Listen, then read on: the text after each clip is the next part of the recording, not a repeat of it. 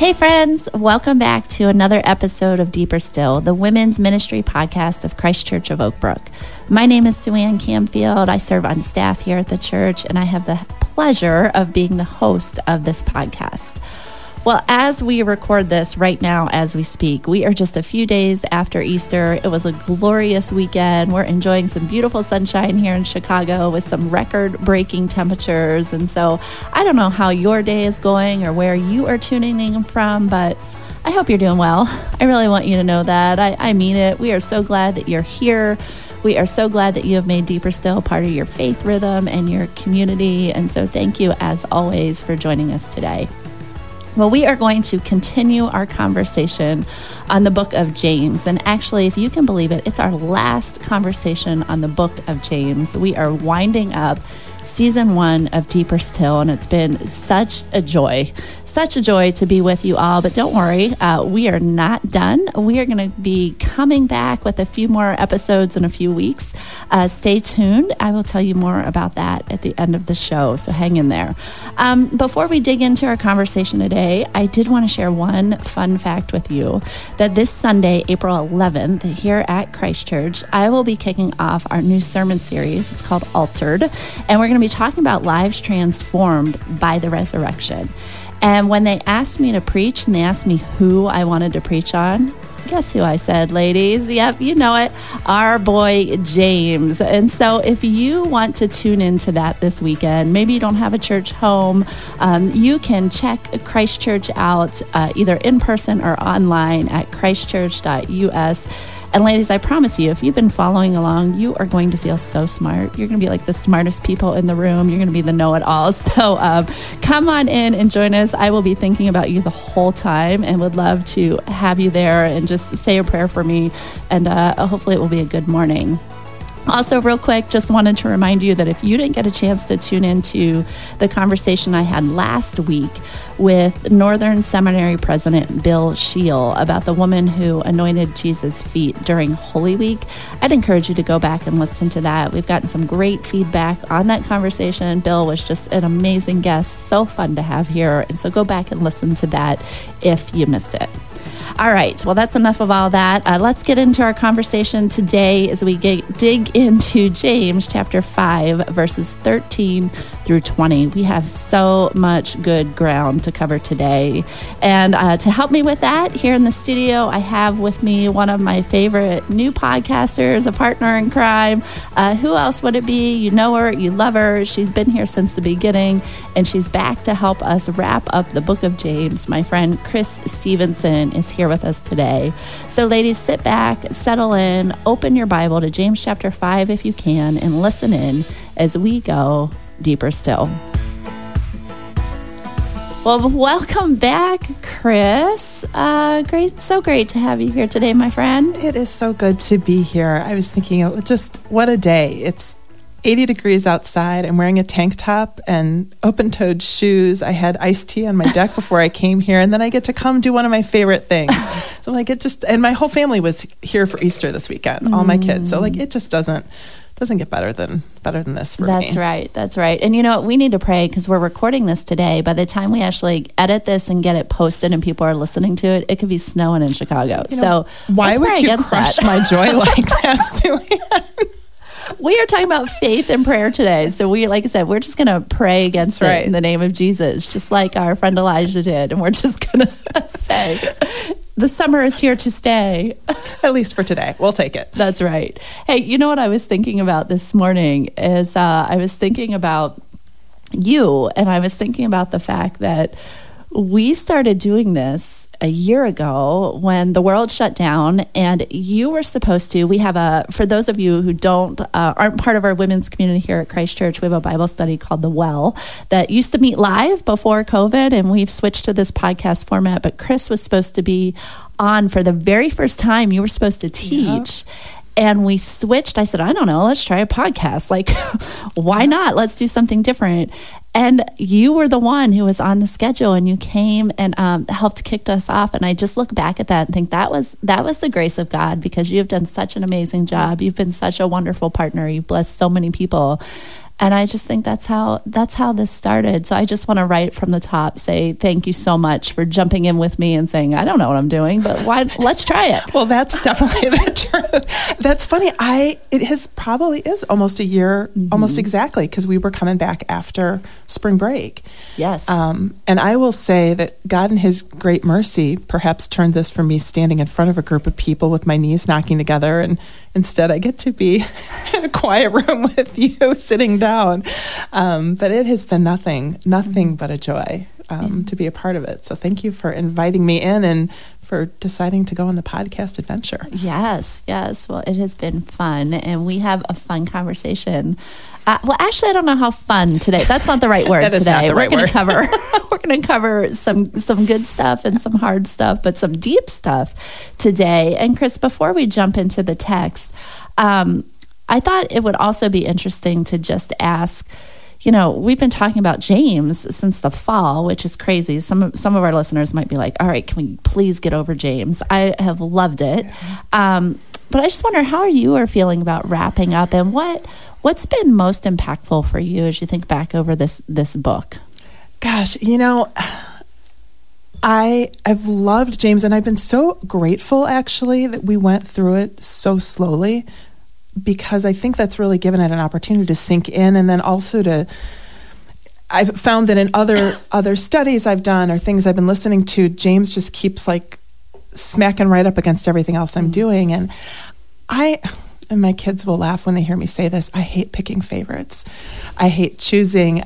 So I don't know if I can choose a favorite or most impactful section of it, because I think every time I come at it, I'm amazed again at just the how relevant it is and how practical it is. And maybe that's it's been impactful for me. It's so practical. And I think that just every time we come to a new section, even if I'm glance ahead, I'm like, oh, well, this one either, not so challenging, or this, this doesn't really apply to me. Oh, silly girl. Like, why those words have ever come out of my mouth. But I just think each week I'm amazed. And I am super grateful, though, that James lands the ship with prayer, because that's kind of been a journey for me through my faith life, and especially in the last year. So yeah, I guess I'm going to choose today as my favorite. I tell Eric that. I say, anytime anyone asks me, like, what's your favorite passage of scripture, or what's your favorite book of the Bible? It's like, whatever I'm studying. Exactly. That's my favorite. I get so excited. I get so convicted by whatever it is. I mean, that's the beauty of God's word. Yeah. But I always think that. I'm like, oh, we should do, now I'm telling everybody, read James. And last year it was like, read Nehemiah, or whatever it may be. And so I agree with you, though. This has been, and ladies who are listening, I know we have some guys out there too. I shouldn't just keep saying ladies, but I hope you'll take a moment. I know that for those of you who are in a small group, we're going to do this next week when you gather together, but actually in 2 weeks, I guess that would be whatever it is. We have the calendar, but just to reflect on how this book has impacted us, what actually has challenged us and convicted us in a way, because this is all about, James is all about our faith being lived out by what we believe. And I think if we don't take the moment to say, oh wait, what did we learn back in that I know I keep going back to the verses on the poor, and that has been I'll share more about that next time. But that has been the thing that has convicted me most is what I'm doing with my resources to actually help those who are marginalized, who are poor, who are oppressed. And so that's the one for me. I just keep coming back to God, what do you want me to do with this? And so I want those listening to, maybe you go back and read James all in one setting, just sit down, take an hour or whatever, or put in your AirPods and listen to it on Bible Gateway, turn your audio on and just listen to the whole book and see how what you have learned and what God has said to you just comes to life through that. Yeah, so I think that's really a wise advice, because we have moved through it over a period of almost 8 months. Crazy. I know that going back to the beginning and now putting it all together is one big cohesive piece. And I think we'll do that a little bit today in our conversation too. Yeah, we sure will. Awesome. Well, speaking of our conversation today, why don't we get to it? We are going to jump into, as I said, James chapter 5, verses 13 through 20. And so we're at the end of this letter. And it's good to remember that usually when someone is ending a letter, they want to get in those things that are really important, that they want to leave their listeners, their readers with. It's like when we're sending our kids out the door, those last things that we shout at them, wear your seatbelt or drive safely or don't forget your Take jacket. your mask. Yeah, right. Take your mask. That's funny. And that's what James is doing here. It's like those last things that he wants to undergird everything else. And like you said, what does he come to? Prayer, which is so beautiful. And so, Kris, I'm going to ask you to read actually just verses 13 through 16. We're going to kind of chunk this up today as we go. But this just to get us started. And I'm going to ask our listeners, as you read it, I'm going to ask them to count. So press your finger together, squeeze your fist, tap your finger, whatever you want to do. Count how many times you hear the word pray or prayer as Kris reads these words. Okay, so this is James 5:13 through 16. Is anyone among you in trouble? Let them pray. Is anyone happy? Let them sing songs of praise. Is anyone among you sick? Let them call the elders of the church to pray over them and anoint them with oil in the name of the Lord. And the prayer offered in faith will make the sick person well. The Lord will raise them up. If they have sinned, they will be forgiven. Therefore, confess your sins to each other and pray for each other so that you may be healed. The prayer of a righteous person is powerful and effective. This is the word of the Lord. Thanks be to God. Thanks be to God. So like I said, pretty clear what James wants us to know here. Prayer. How many, did you count, Kris? You can't read and count. No, I cannot read and count. So. All right. So those of you out there, here's your quiz. How many times did you get? If you said 6 is your correct answer, you would be correct. And I will say if you chose 5, it's because I also threw praise in there as prayer. So I might have tricked you a little bit, but I'm going to count that. But this is James' point. 6 times he tells us. And he says, you know what? If you're in trouble, pray. If you're happy, pray. You're sick, pray. If you've sinned, confess to somebody else, pray. Why? Because the prayer of the righteous is powerful. It works. When we pray, Scripture tells us that we hold the power through the power of God, that we hold the power to change the outcome of circumstances. Now, I know this is going to get tricky as we dig in this today. And ladies, you're going to see Kris and I there's no perfect answer to this. So Kris and I are going to you're going to watch us stumble through it and confess to you, we don't have all the answers to this because sometimes these deeper theological things are mysteries, and we need to be okay with that. But we do know that Scripture calls us to pray. We see it in Philippians, don't be anxious about anything, but in every situation, by prayer and petition, present your requests to God. 1 Thessalonians. Oh, that's a tough one to say on that. 1 Thessalonians. Rejoice always. Pray continually. Give thanks in all circumstances. And so James is being very consistent with what we see at the whole of Scripture when basically he's telling us, pray in all things. There is nothing that we shouldn't be praying in. And I watched this video from Francis Chan. I know some of you have been watching his series on Right Now Media on James, which is really great. These 10-minute videos are phenomenal. And he did a little bit on this, and he said, think of it like that person you love in your life. So maybe it's a spouse, maybe it's your best friend, it's your sister, it's your child, whoever it may be. When something really great happens, who do you want to tell? You want to tell them. When something really bad happens, who do you want to pick up the phone and call? You want it to be them because of the relationship that you have, this love, this intimacy that you have with this person. And that's what James is calling us to, no matter what, in all circumstances. When you get to those moments, pray. And so, actually, Kris, I want to throw out a question here to you. Yes. I'm throwing all the questions at you today, just so you know, and I'm just going to thanks so much for that in advance. Because we're going to talk about 2 things. We're going to talk about what he tells us to pray for. We're going to go through that a little slower. And then we're going to say, why does he tell us to pray? Why does he call us to? But I appreciated about you and the notes that you sent to me as you and I talked, is you said, prayer, it sounds easy, praying everything, but it's not as easy as it always should be, or maybe that we want it to be. And you've been really honest about that. I'd love for you to share a little bit about it. Yeah, I feel like one of the disciples in the garden when Jesus is like, wait here and pray with me, and they fall asleep.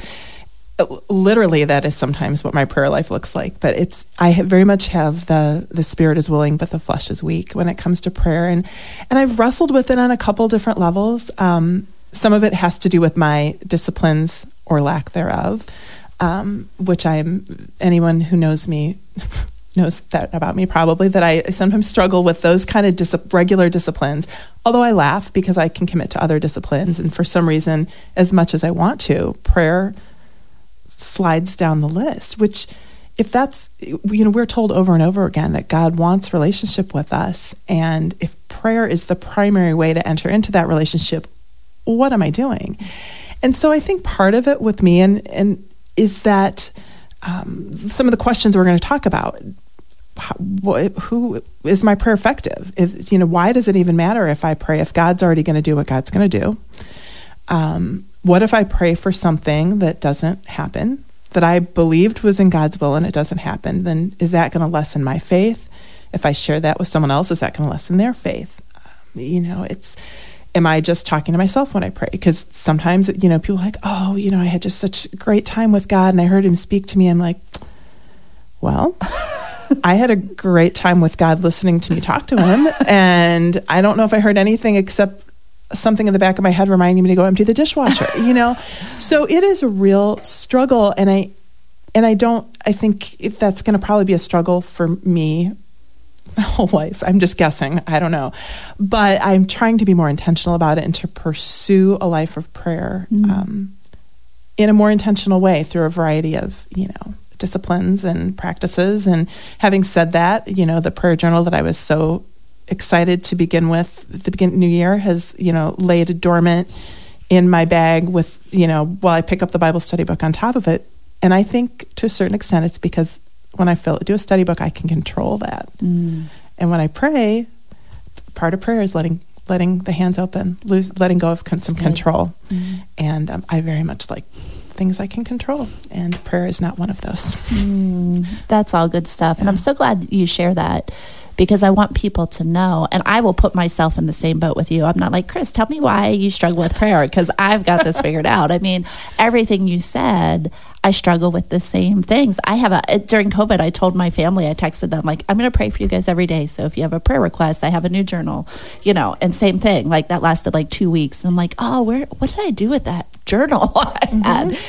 And so I think it's a very common thing that we struggle with. And so I just want people to know, like, you're not alone in this.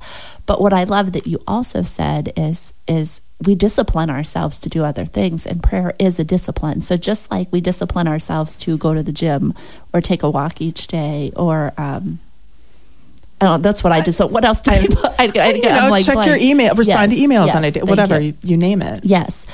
Prayer is something that we have to practice. It doesn't happen naturally because our natural inclination isn't to always do that. And so I think those are both great reminders as we talk about this passage. So let's talk about what are some of the things, and we'll go through this piece a little bit quickly.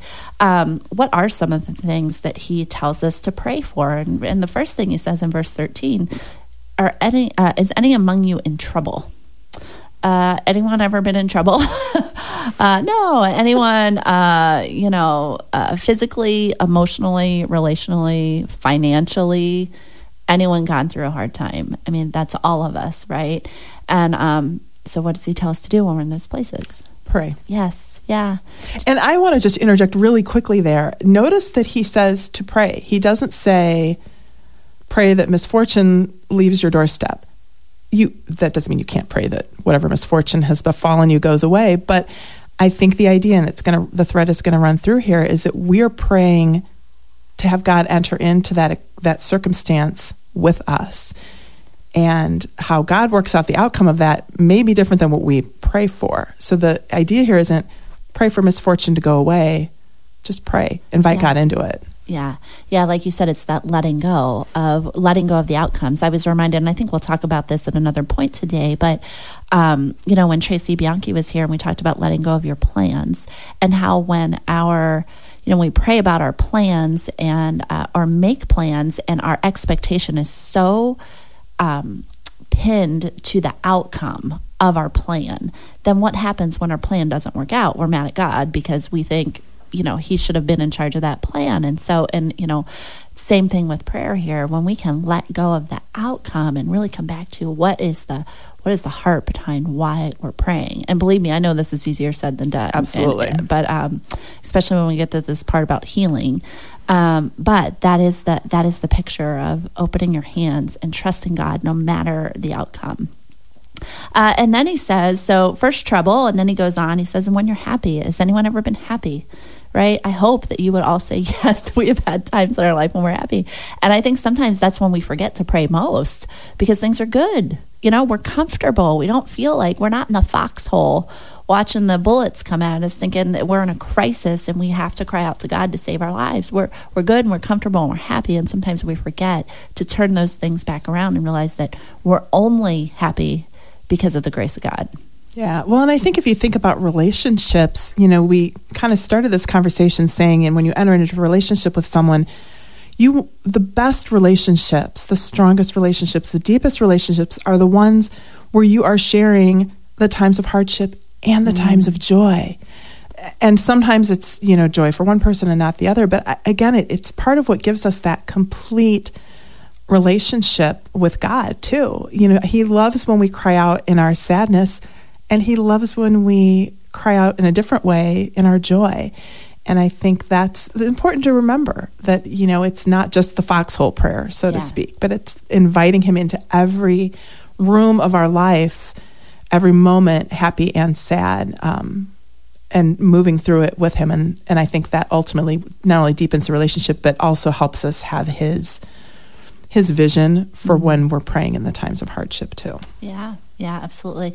And there's no right or wrong way to do any of that. I think some people get caught up because they think, I don't know, what do I say, or how do I do it? Does it have to be early in the morning? Does it have to be, do I have to sit with my Bible open in a journal for an hour? What does prayer look like? And it's like, prayer is simply talking to God. And so whatever that looks like for you, and again, because it's a practice and a discipline, we might start out, it might be really hard. We might get like 2 minutes in and go, okay, I'm done. And maybe that's enough. But as we practice it over time, it gets more natural and easier and becomes just part of our rhythm. Yeah. So no right or wrong ways to do this. The next thing, and this is where it gets tricky. Are you sick? This is where it gets hard. Verse 14, is any among you sick? Let the elders of the church call them in. Pray over them and anoint them with oil in the name of the Lord. And the prayer offered in faith will make the sick person well, and the Lord will raise them up. If they have sinned, they will be forgiven. So let's talk about a couple of points here, because I think this can look very conditional. Okay, if you pray over someone, they will be healed. And there's a little more that is going on here. And so first of all, just real quick, for those who like these little history tidbit contextual things, I know Kris and I do. If you don't like these things, just bear with us for a minute. But in ancient times, so when we talk about this practice of anointing people with oil, in ancient times, if someone was sick and they couldn't leave their home, it was very common for the family or members of the church or the community to request that the elders of the church would come to their house and then literally anoint them with olive oil and pray over them. Some of you have had this done. If you've been in the hospital or you've been in a place, maybe even during COVID, the pandemic, when you couldn't get out of your house, maybe someone stood outside your door and prayed, or you've had people come when you've been sick and they have prayed over you. I know our church does this. And the oil itself may or may not have been significant. There are lots of different theories on this, and so I don't want to get too caught up in this, but there was a belief in the ancient world that olive oil was used for medicinal purposes. Not just a belief, it actually was. And so they believed it had healing powers. And so they would take that olive oil and they would actually rub it on someone's body, and they would believe that, and maybe it actually did, that it had healing power. I know I have olive oil in my cupboard. I've never tried it, but I don't know if it's going to heal anything. Maybe I should, but... Have you heard of, this is such an aside, but people who gargle with olive oil, No. It's a thing to reset the bacteria in your mouth. I can't believe I just said that on a podcast that people are going to listen to. You know they're going to try it. Someone out there is going to try it. Somebody may do it. That's right. Anyhow, no, I think and it maybe does. There's medicinal power in that. It's good. Olive oil is good for you. All right. It's good for you. So anyway, that was the deal with olive oil. And so there was a belief that it could be medicinal, and they used it for that. But more likely, it was sacramental. meaning it was part of a purification ritual that was believed to remove sin from people, remove those remnants of sin in case they were going to die. If they weren't healed from the disease, then they would be prepared for death. They would have a clean soul. But more interesting, I think, is that in ancient times, there was this deep-seated Jewish belief that your sin was directly tied to bad things that would happen in your life, including your physical health. And so if you had something bad happen to you or to your family, it was because you did something wrong. You sinned. And Jews always associated suffering with sin. And so we see this throughout the scripture, right? That's why it was so remarkable when we see Job was an upstanding man, right? Mm-hmm. He did right in the eyes of the Lord, and all of these bad things happened to him, and no one could believe it because that's not what's supposed to happen. When you're a good person, good things are supposed to come, and when you're bad, God's supposed to punish you. And so that was a deep-seated belief. And so it's also really interesting. So we see the story in John chapter 9 when Jesus encounters the man born blind. And his disciples ask Jesus, okay, Jesus, well, who sinned? Somebody must have sinned. Someone had to have done something wrong for this man to be born blind. Was it him or his parents? Who screwed up? And Jesus, that's why his answer is so radical. He says, actually, neither. And then his answer, and this is going to fill into the rest of our conversation, but this happened so that the works of God might be displayed in him. Radically new thought for the people at the time, but also something to think, oh, maybe the good or the bad, the healing, the sick happens so that God can be glorified through it. Yeah, I love that. I love this story because I think certainly at that time, I mean, it meant restoration for this man. You know, when you could say, well, no, it's not the sins of him or his parents. This happened for God's glory to be displayed. It takes that stigma off of physical illness. And I think in current times, we are a little bit better about this. I think there's still stigmas with much physical disability and certainly with mental health issues. And Jesus is saying super clearly here, it's not always about sin. Now, there are behaviors and sinful behaviors that can lead to physical issues, and I think we need to also say that, part of going back to some of those Old Testament laws about God setting up guidelines for us were for our spiritual health, but also for our physical health. There's a good reason that you're only supposed to have sex in the boundaries of marriage, because there's all sorts of awful things that can happen outside of that. There are good reasons to treat alcohol with moderation, because if misused, it can lead to all sorts of physical outcomes. But I love in that John 9 story that Jesus is saying, don't be so quick to jump to that conclusion, especially when it comes to something like blindness or, somebody who's lame or deafness or things like that, this is God's going to work, and watch. Yeah. Well, it also leans into, when people have cancer, when people have bad things that happen, when they have physical ailments that happen to them, we so look for the why behind that. And I wish I had answers to that. I wish I could answer everyone's question on why those things happen. But I think inevitably, especially if you're in a long-term situation where you're dealing with an illness, perhaps you do start to wonder, does God not care about me? Did I do something wrong? Does God not love me? Is God not good? All of those questions and doubts that we have. And again, those are normal and natural, but just to come back to the truth of that's not the reason. That's not the purpose behind it. Well, and I think the other thing that it does is it also maybe turns the eyes of the people who aren't in that state of, in this case, physical affliction, but it could be going back to the first circumstance of general misfortune.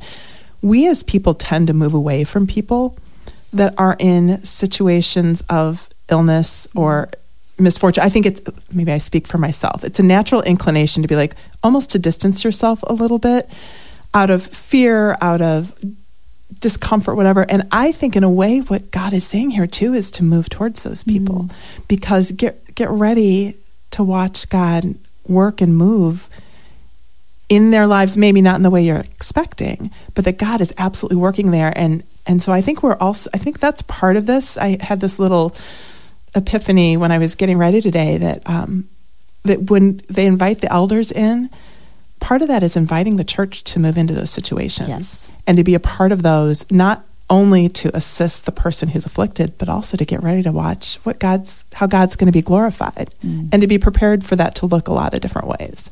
I'm so glad you brought that up, because we do tend to look at prayer as being so individualistic. We look at our faith as being individualistic. And that's one of the things this calls us to, is this is a picture of calling the community, the body of Christ, to come in and to surround people in pain and to pray over them and to anoint them, whether with physical oil or anoint them with your words, and be present in those moments. There is this, it's actually the third reason for the oil, is that it can be seen as symbolic, where you are setting someone apart. You are anointing them in the presence of the Lord to give them over to God. And I don't know if you've had experiences like this. One came to mind to me, is and it doesn't always have to be around people's health. One of my first small groups when we moved here to Chicago, we had been traveling together, journeying together for a couple of years, and one of our friends stepped out in faith to start his own business. And he had a really great job, and this was he quit his job. They took everything they had to invest into this new business, and they really didn't know how it was going to go. And our small group went to his office building before it opened, and we went from cubicle to cubicle and prayed and asked for God's blessing and his anointing in his business, and we did that together. He could have gone and sat by himself and prayed over it, but he invited us into that, and we prayed and prayed and prayed, and I'm not saying that always means God's blessing. They experienced, the fruit that he experienced and how God has used him as a business leader has been unbelievable. Talk about watching God be glorified. But he invited us in to be part of that with him, and it was such a powerful experience for all of us. Well, and it's so funny that you mentioned that. One of the amazing things that has happened to me in the last 5 months is I was invited to be part of a group of moms who are praying for my middle daughter goes to Hope College, and as part of Moms in Prayer, which is an international organization, one of these moms kind of put out a call to see if anybody wanted to pray, and we decided to join together over Zoom, these 8 women I had never met, and pray very specifically and pray scripture over Hope College, the students, the faculty, the community. But in the midst of that, one of these beautiful women who I'd never met, through a series of circumstances, shared something that was going on in their family life that was incredibly painful, incredibly vulnerable for her to share with people she'd never met, and invited us in to pray with her. And that experience of praying over her, initially through Zoom, and then we had the opportunity to meet and do a prayer walk on the campus.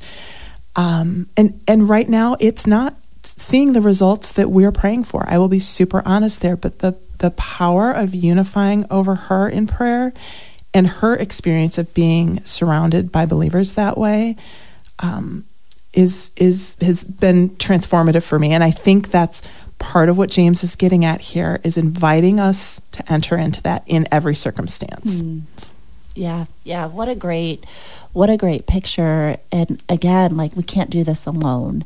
And so what happens, and this gets to that why question. So if our prayers aren't always answered, and we've all been in those situations where we have desperately been praying for something that we truly believe that God wants to happen, whether it's the healing of somebody, whether it's maybe a relative, a friend, a child who has gone away from the Lord, and we just desperately want them to come back. Think of all of the things. Maybe it's a financial situation, and we have just prayed and prayed and prayed for God to set that right. And then nothing's happening. And we start to ask those why questions. But when we think about why we pray, what God calls us into, both as an individual believer as well as a church community, a small group community of faith, what starts to happen? Regardless of what the outcome of the prayer. So again, detaching ourselves from the outcome, and just saying, I know God wants intimacy with me, and I know he wants intimacy among the community of faith and prayer. what greater thing can you do with somebody? What more intimate thing can you do with someone than hear their thoughts to the Father? I mean, think about that for a minute. Yeah, I feel so privileged to have really experienced this through different periods of my life, but just really powerfully in these last couple of months. And I think, why do we pray? The really sort of easy answer is because Jesus did. Mm-hmm. And I have been reading Philip Yancey's book on prayer. It's probably my second time through it. And I just love this book because he's super honest and is asking all of these questions that we're kind of bringing up today and not having real pat answers to them, because I think that's so important, is to not just, silver lining this whole thing. But we pray because Jesus prayed. And Jesus's prayers don't always seem to have been answered either. The prayer to let this cup pass from me. Jesus prayed that and felt comfortable praying it, even knowing that wasn't going to happen. Jesus prayed in his final prayer after, as he was doing the Last Supper, for unity among all the believers. That didn't even happen within 5 years of his death. There was already disunity. And so, but Jesus prayed because he wanted to enter into that deep relationship with his Father. And I think he wants us to do that the same, because in doing that, we're never going to have the mind of God. That we are incapable of that. But we start to get glimpses, perhaps, of his bigger plan, his bigger picture. Or we don't even get those glimpses, but we experience his presence with us in those. And I loved it, tying into Dan's service on Sunday, the idea of, God is God. He is infinite, eternal, omniscient, omnipotent, omnipresent, all those things. And he's playing this game on so many different levels and planes that we have a sliver of the picture. And so part of prayer is leaning into that relationship with him and trusting that he does have the grand eternal perspective that we are incapable of really having on this earth. Yeah. I love this quote from Beth Moore. She says, "Prayer can prime the well of our souls to a bath of his beautiful presence. It is often the most determining factor in whether in our anguish," I love that she acknowledges the anguish of praying sometimes, but it's the determining factor whether we sink or we swim. Yeah. And I just, in saying that, it's so true. And yet at the same time, like you just said, I don't want to silver line this. I don't want to throw the pat answers that say, well, there's a reason for that. God must gonna be glorified. He's going to work things for good. Those are true things. But when you're in the midst of pain and you're praying for something that's not happening, that's not always what you want to hear. But again, coming back to, but it's true. But we don't need to silver line it for one another, because I think that also takes away some of the intimacy of those prayers.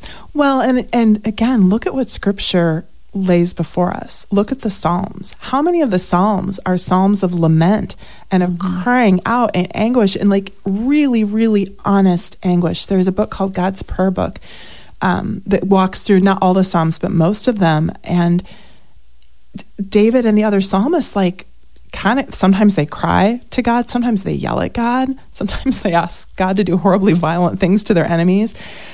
God welcomes that honesty, because he does hold it, and he has his eternal perspective. But I think we do ourselves a huge disservice if we try to clean up and pretty up our prayer.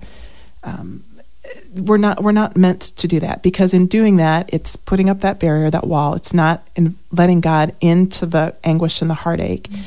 And that's what we need, because we are, there's a reason that most societies, even if they're not Christian societies, have something that's like a prayer, that sense of crying out, again, the foxhole prayer. There's a reason when people are under pressure, they cry out to God. Mm-hmm. And it's because we were created to cry out to God, to be incomplete without his presence in our lives. Mm-hmm.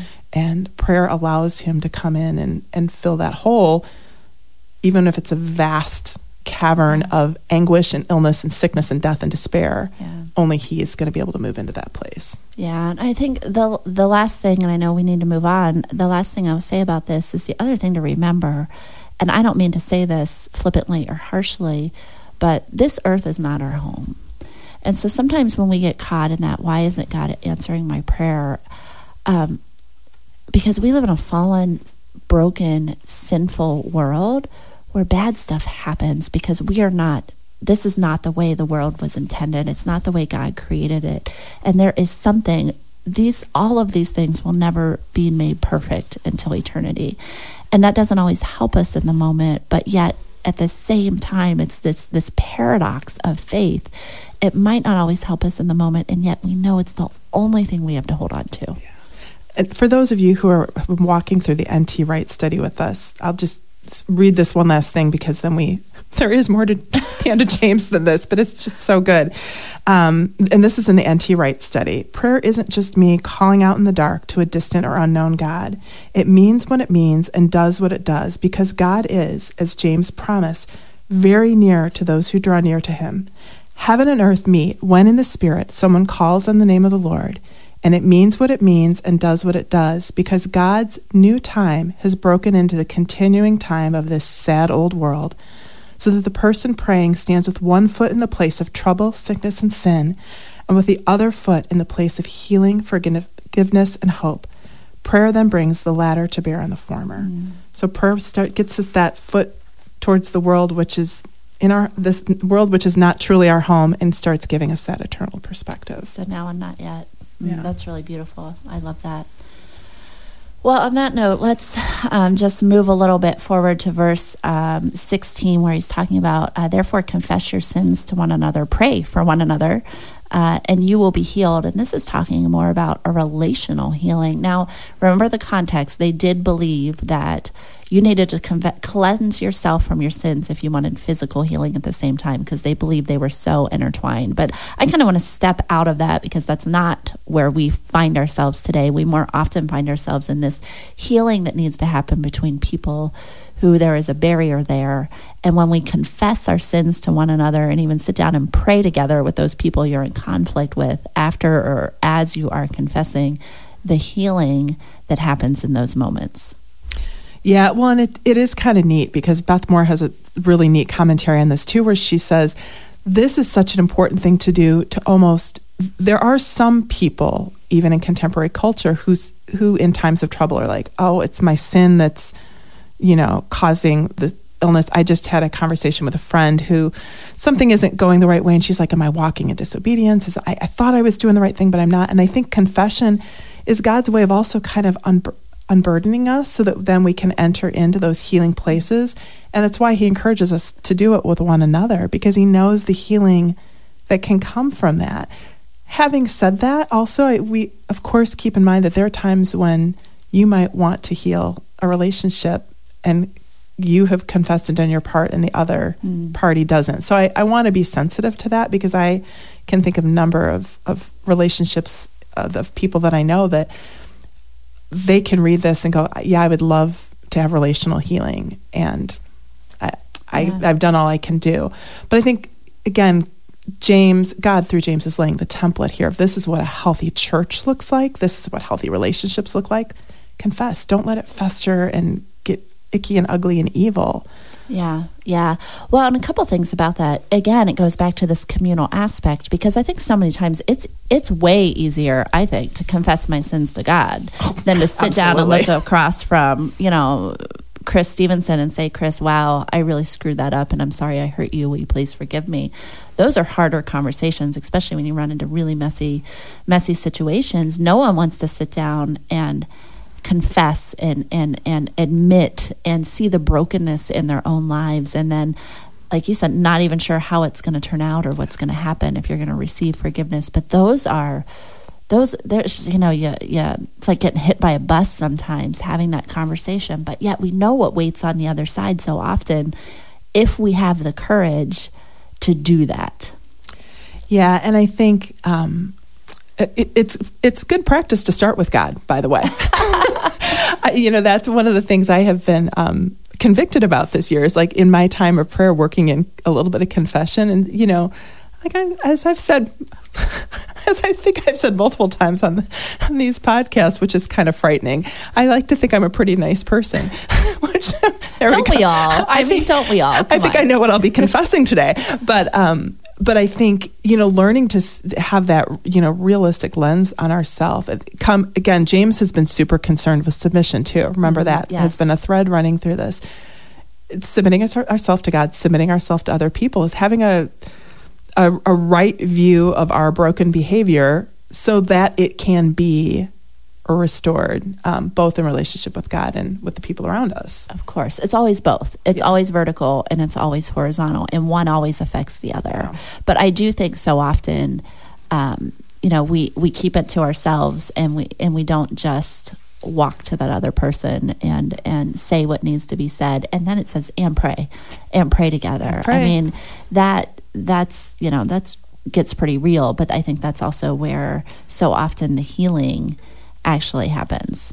I just had someone, it's funny, I had a coworker walk in my office today. She and I had a conversation and we were talking about something, and probably about an hour later she popped her head in my office. She said, I'm so sorry. And it wasn't even to me. She was confessing about something she had said, and she said, I should never have said that. And I said, I didn't think much about it when she said it, but it was like dwelling in her soul and she just wanted to come clean with it. And I said, well, I don't need to forgive you, but you're forgiven. I forgive you. But she just needed even that little, like those short accounts that you keep with people, let alone the bigger, messier things that you need to do. Well, and I think that's part of that, being sensitive to the Holy Spirit. Is, she was clearly in tune with the Holy Spirit, who was like, hey, yeah. fix that. And, I think it's a humbling thing to learn how to do that with your children. For those of you who may have children, that's something I've learned over the course of parenting, is not just being like, well, I screwed that up. Being like, I'm really sorry. This morning, Maggie started back to school on yet another new school schedule. And I told her last night where her ID was, where I thought her ID was. And as we were going out there, I'm like, did you take your ID? No, where is it? And she was like, oh my gosh, Mom, you said it was there. And we had this very, very stressful 5 minutes before we found it. She got out the door and I had to apologize to her. I'm like, I'm really sorry that I created stress in that moment. And again, small thing, but keeping those, like you said, keeping those short accounts. That's what James wants these people to do. Yeah. And I guess the invitation maybe in this for us is not only, I should say, those short accounts, but if there is something coming to your mind right now that you're in conflict with another person that has not been resolved, just take a minute and pray. I mean, it's kind of funny I would say that, ironic, right? Pray about that and see if God might not be leading you to just go say what needs to be said, make things right, and leave the outcome up to God and just see what happens. Just trust Him with it. Yeah. What's the verse? As long as much as you are able, be at peace with all people. As far as peace depends on you. Yeah. I butchered that really well. But you get the idea. Well, here's another. I'm going to throw out a Matt Chandler quote about this I love, and then we'll move on to the last couple verses. Conviction should always be sweet for the believer because it's an invitation to surrender ourselves to what God is doing in our hearts. Then, and this is where we're going to get to, then the gospel frees us to be wrong all of the time. Because we can screw it up all the time, but it always gives us another chance to confess, to repent. And he says, you know what? We will never stop confessing and repenting. At least we shouldn't. So I thought that was a good word. That's beautiful. I know. Now I'm going to have to go home and make a list of all the things I need to confess and repent for. But isn't it so sweet when you've received that forgiveness, either from or been treated with grace, either experienced from God Himself or either from another person like that? That's why God wants what's best for us. He's not doing this to make life awful. He's like, I know what's best for you is to receive forgiveness and receive grace and have that wash over you. Yeah, that's a whole nother conversation. Yeah. But if you've ever received that from someone else, and I know I have, and it was a life-changing experience for me to receive that forgiveness and grace from someone that I didn't deserve it from at all. I was forever marked and changed by that moment. And then it makes you free to be more gracious to one another and to other people. It's easier to say, it's okay, I forgive you, when you've received forgiveness. Absolutely. So it's this beautiful thing that God designed for all of us. It's awesome. All right, verses 17 and 18, we're going to skip over this, Ashley. It talks about Elijah.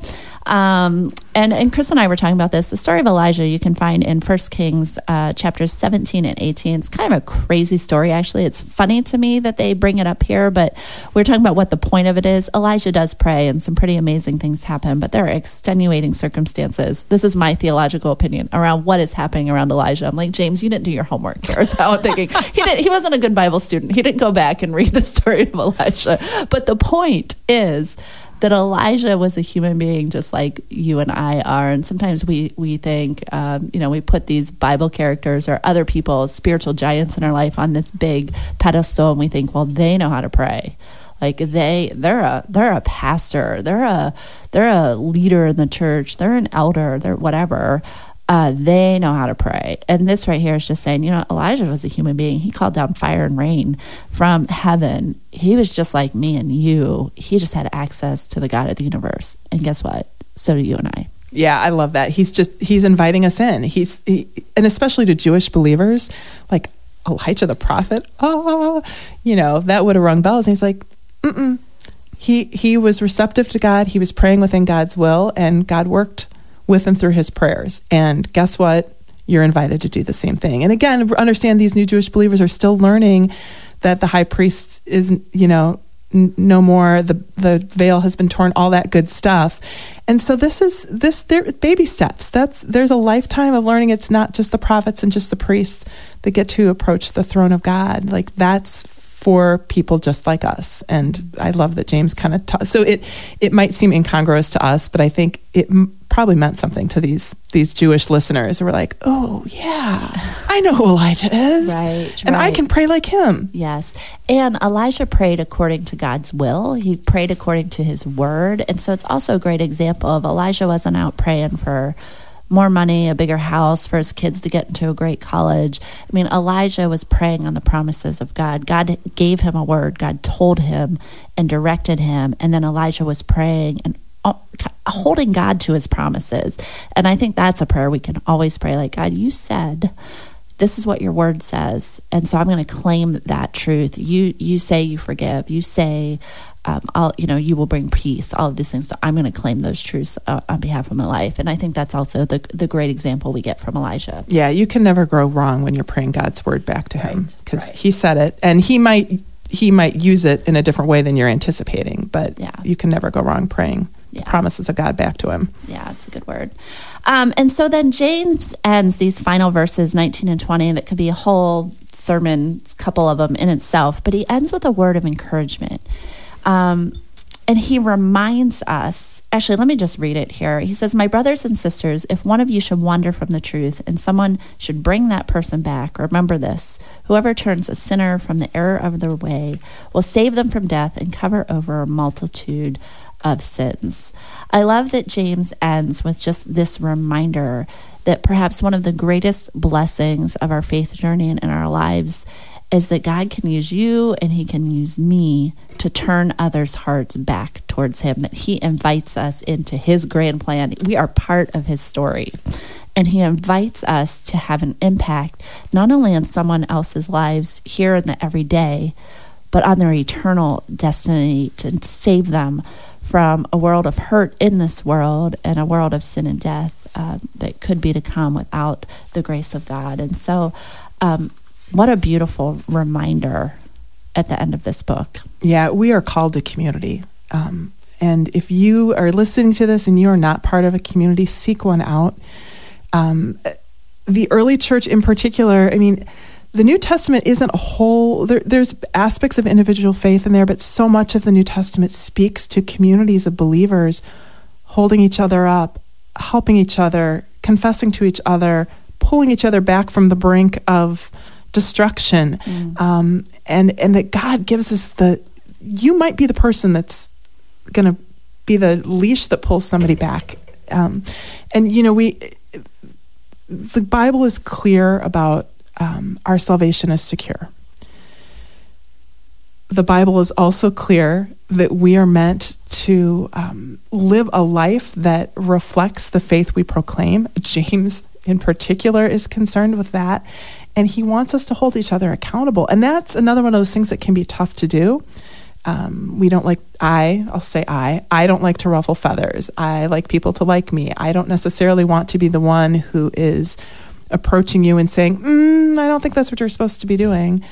But when it comes to matters of faith, we are to lovingly, humbly, all the guidelines that James has given us earlier in this letter about how we are to deal with relationships, we're to use those with other believers to call and correct them, with the understanding that there may be there's a conversations to be had there sometimes about, theological issues or whatever, but we are meant to live life in community. Mm-hmm. And James is super clear about that. He's using the our brothers language here again. I'm in here, there with you. And I think it's just really neat to think that if we go back to the history of this book, it's, as far as we know, probably the first letter to the early church, to those Jewish believers. And he just wants to set them up. God is using James to set these people up to be the church that 2,000 years later we are still a part of. And from keeping them on the path of truth to looking out for the disenfranchised, all those things are just the healthy rhythms of a body of believers living together. And I just think that's pretty cool. Yeah. Well, and it also, not just those course corrections that we all need, because we all wander, we get off course, but James also has been concerned throughout his book about people who are showing up at church every week, who are professing faith and never actually had it.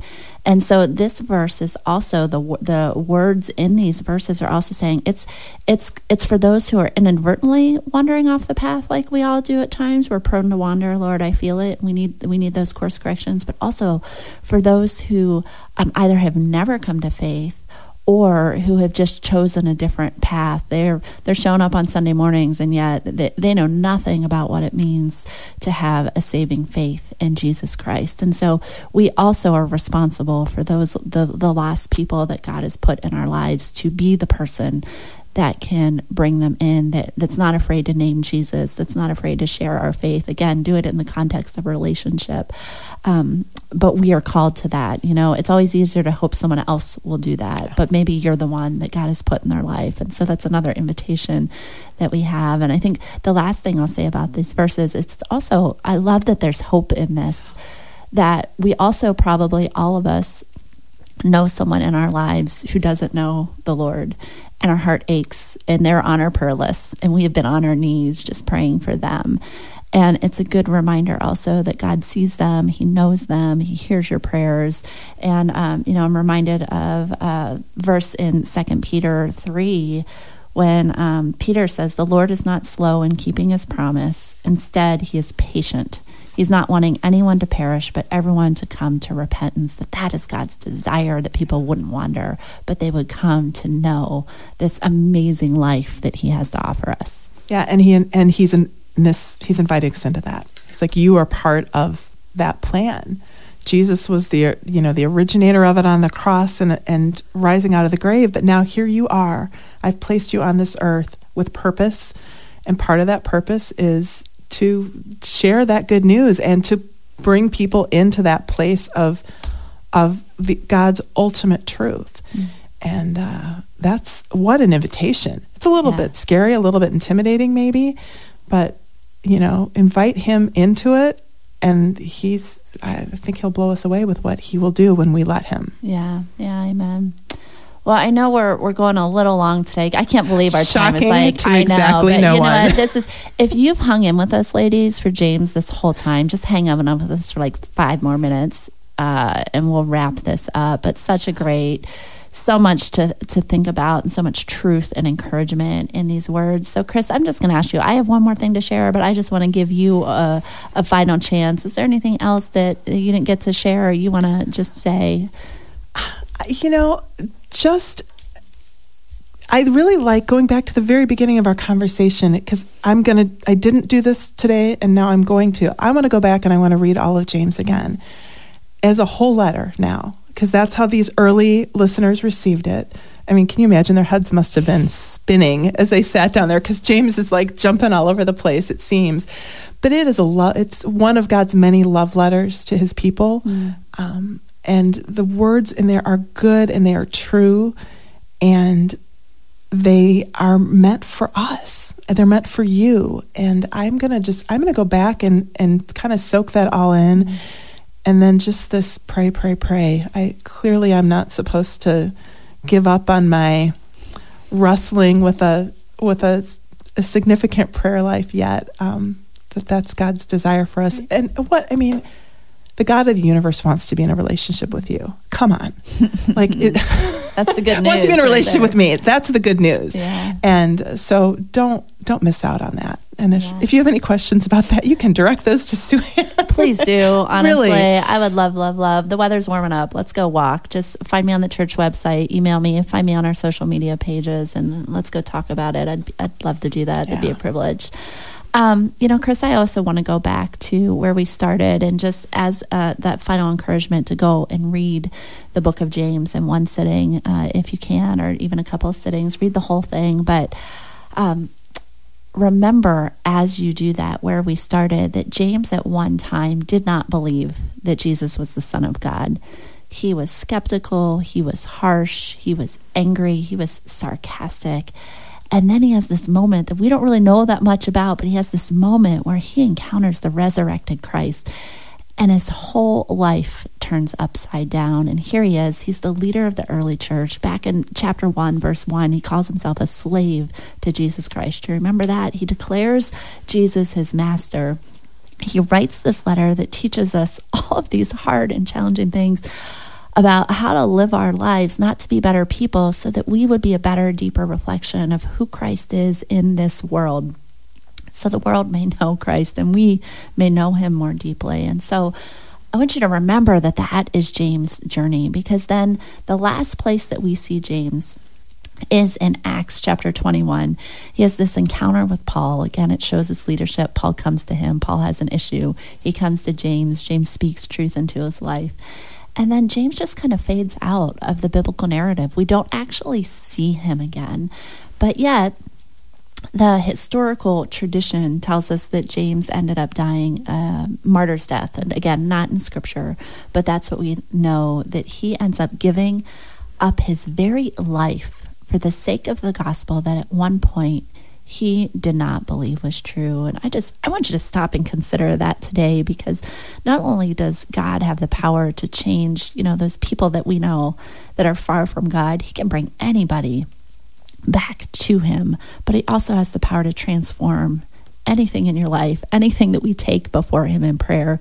He has the power to transform, and I want you to remember that today. So friends, whatever you may be facing today, if you're troubled, pray. If you're happy, pray. Give thanks. If you're sick, pray. If you need healing, pray. If you need to confess, pray. Do it. Go. Make things right. If you've gotten off the path, or you know someone else who has, pray. Pray for yourself. Pray that God would change your heart. Pray that he would change their heart. And just remind yourselves of the truth of who God is and his goodness, and how he's waiting for you and he's waiting for them with open arms. And so, Kris, I'm so thankful for you today. I'm thankful for this letter. I'm thankful for the word. And I'm so thankful that you all took the time to tune in with us once again. So, Kris, thanks so much for being here. I so appreciate you. Thanks, as always, for inviting me into these discussions. They change lives, just like God's words promise that it will. Amen. Well, friends, thanks again for joining us today, and for joining us throughout this entire crazy, wacky, messed up year. If you haven't listened to all of these episodes, go back and do it. Catch what you've missed, and be sure to invite a friend along. We would absolutely love that. Remember, you can follow us on Facebook and at Instagram at Christ Church Women.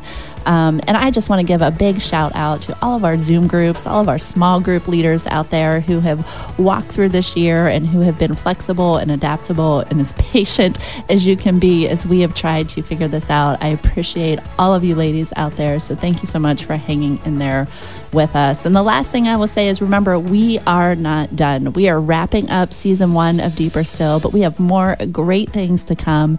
In a couple of weeks, we're going to do a special Mother's Day episode. I would actually love to hear from you if there's some questions that you would love for us to talk about on that. And then we're going to go on to season 2. I'm working on that right now, a schedule with some amazing guests for the spring and for the summer. We're not going to go through a book of Bible. We're going to do topics. And I have some authors and speakers and women of influence, both locally and around the country, that I think are going to be amazing guests. So we will keep you posted on that. Check back again on our social media pages, but we will let you know when season 2 is out in May. Now, ladies, go enjoy your day. Remember, no matter how crazy it gets, no matter what life throws at you, no matter how high or how low you get, in the midst of the chaotic and the mundane, don't forget to look to God. Don't forget to look to one another, and always, always ask yourself how God might be calling you to go deeper still. Thanks for joining us. Have a great day. We'll see you back here real soon.